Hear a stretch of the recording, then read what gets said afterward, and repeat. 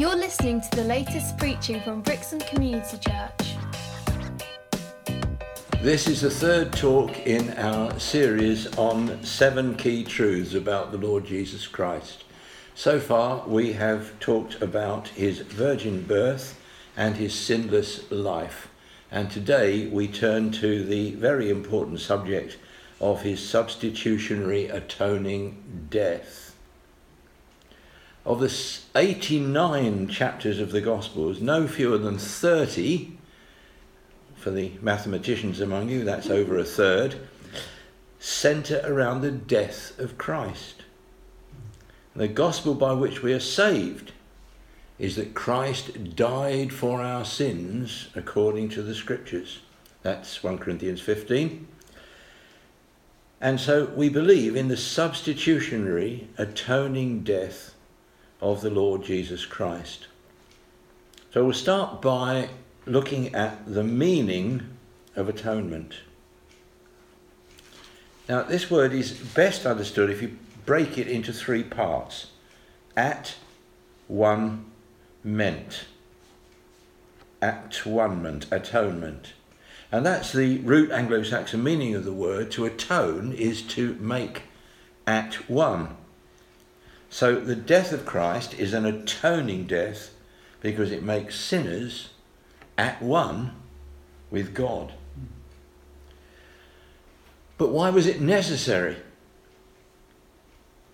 The Bible teaches that it's our sins that have separated us from God.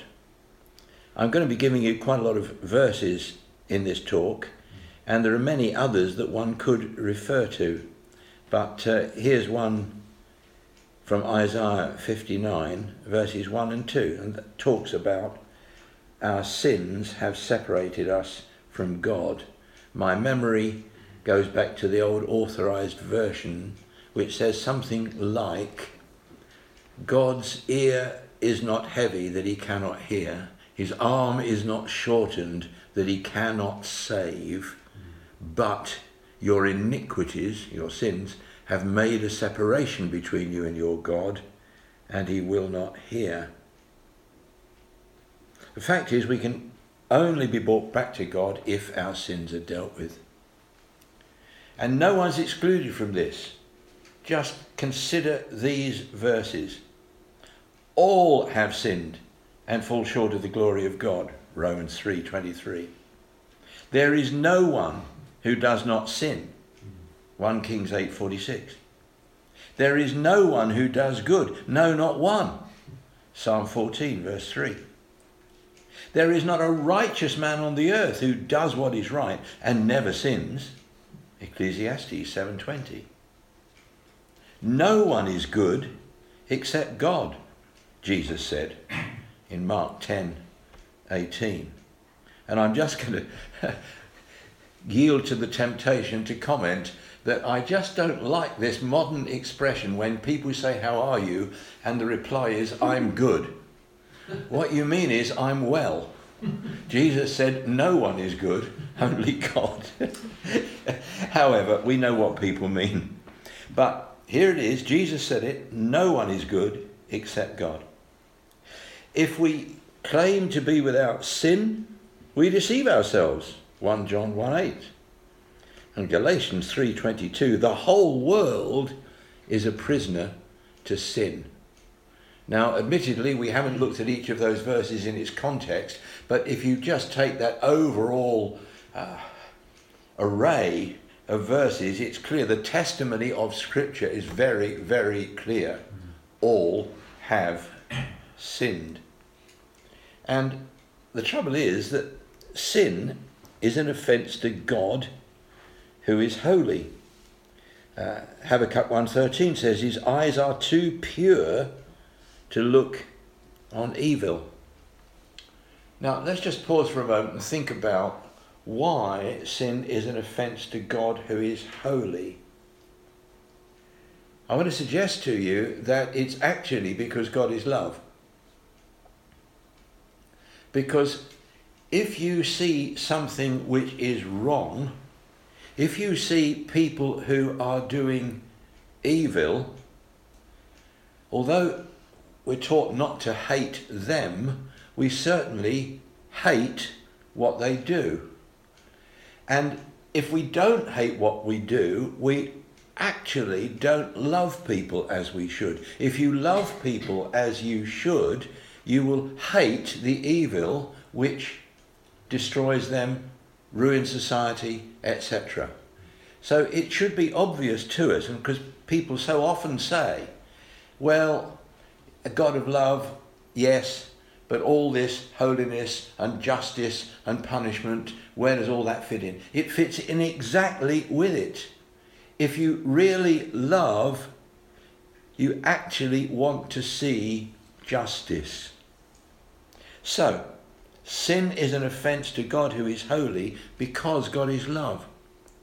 And actually sin separates us from God, as we've already said. Just a couple more verses on that.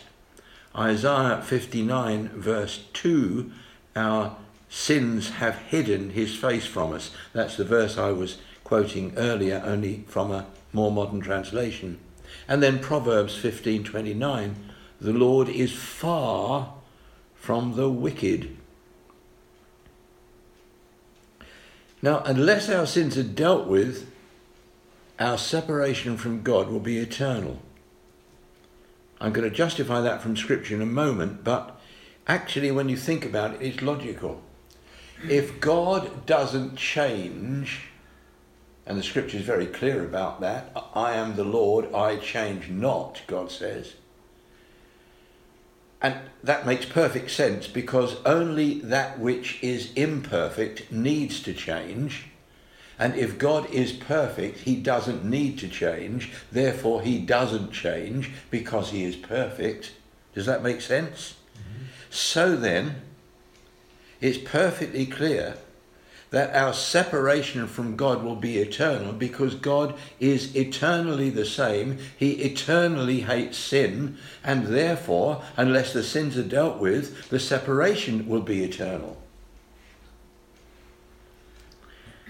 And let me remind you that it was Jesus himself who talked about hellfire, Matthew 5:22. He talked about outer darkness where there would be wailing and gnashing of teeth. He talked about eternal punishment, Matthew 25:46. And Paul says something similar. Romans 6:23, the wages of sin is, or are, if you prefer it, death. Colossians 3:6, the wrath of God is coming. And here's a passage I don't hear quoted very often. The Lord Jesus will be revealed from heaven in blazing fire with his powerful angels. He will punish those who do not know God and do not obey the gospel of our Lord Jesus Christ. They will be punished with everlasting destruction and shut out from the presence of the Lord and from the majesty of his power. Wow, that's very strong. That's very serious, but that's what the Word of God says. Sin, therefore, is undoubtedly serious. It separates from God. We've all sinned, so we're all separated from God. There is absolutely nothing we can do. We all need a saviour.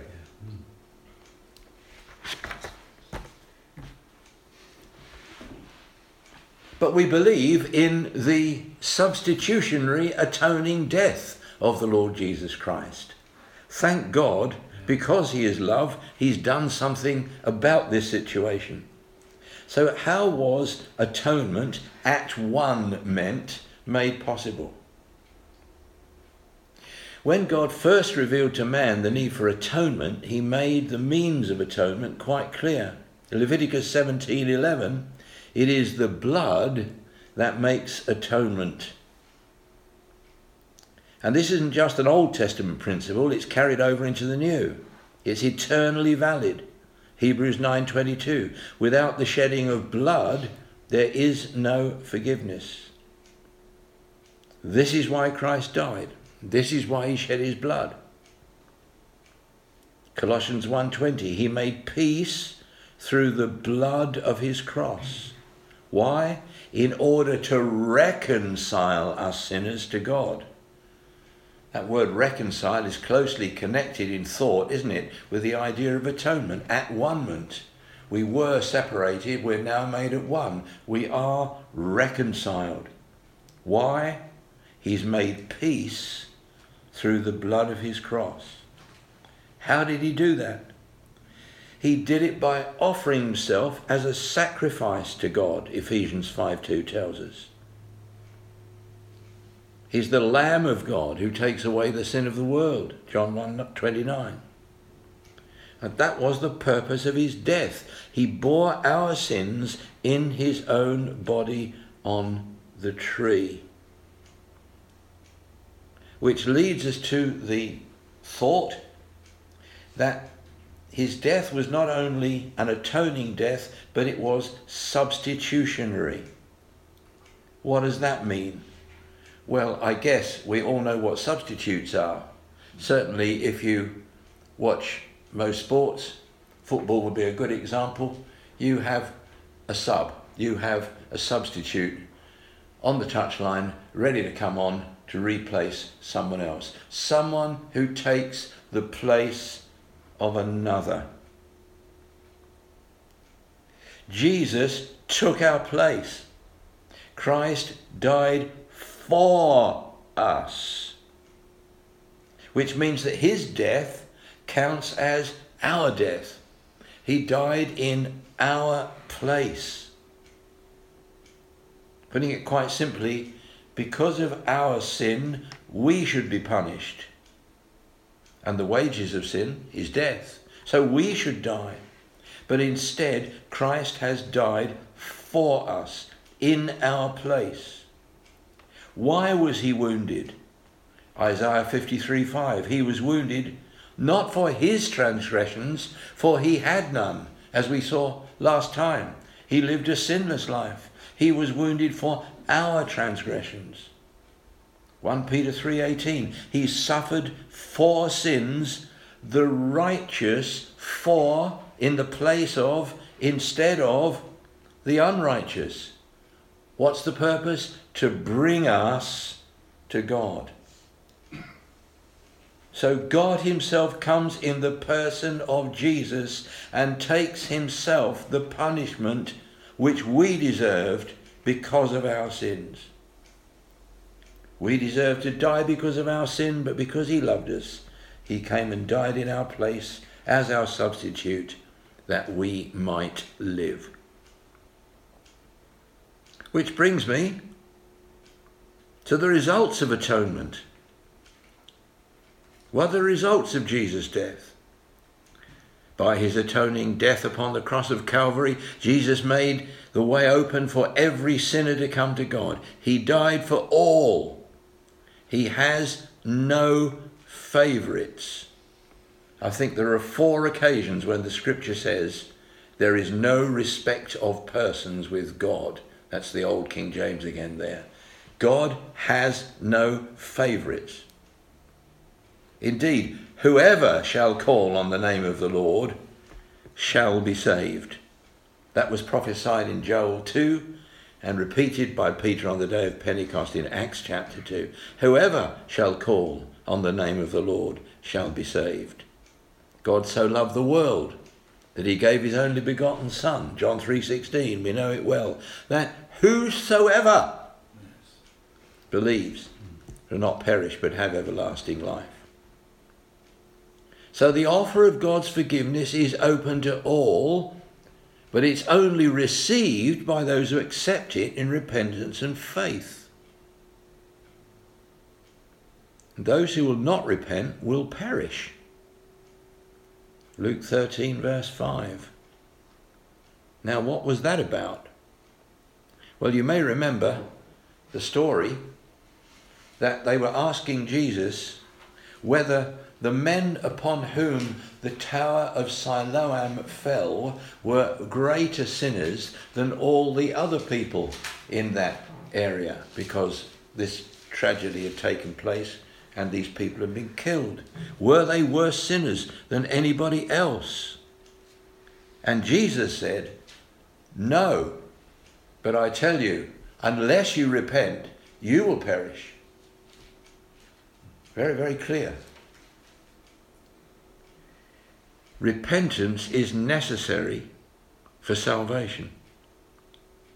And why is this only for those who accept the offer of Jesus? Because Jesus is the only way to salvation. John 14 verse 6. Well known to us all, I'm sure. Jesus said, I am the way, the truth, and the life. No one comes to the Father except through me.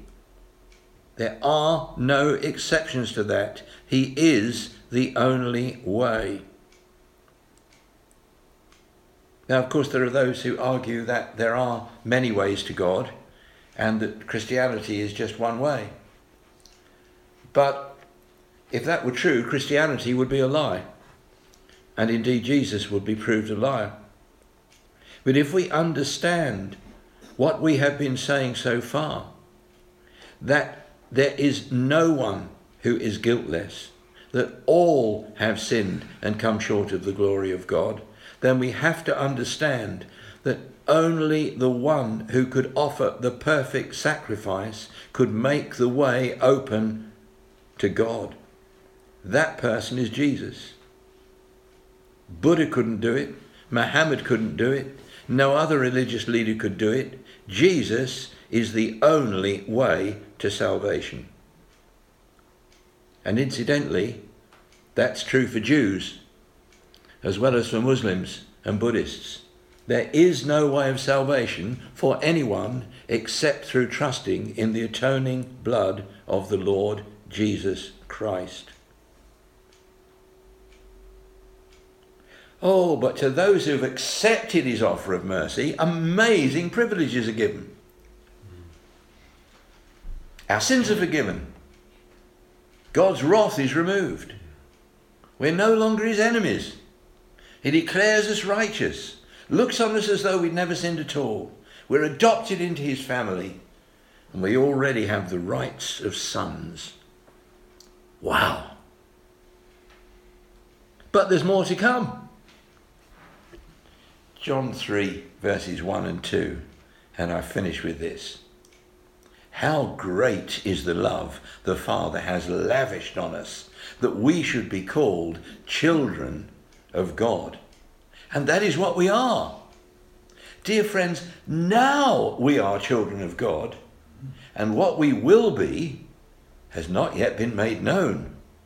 But we know that when he appears, we shall be like him, for we shall see him as he is. That is truly awesome. We shall be like him. Not only our sins forgiven, but we are made righteous, totally sanctified when we see him. As we enter heaven, we're ready. We are his sons already. And when he appears, we're actually going to be like Jesus. What a glorious destiny. And all because Jesus died for us. I hope you're grateful. God bless you. Thanks for listening. For more information, visit brixham.church.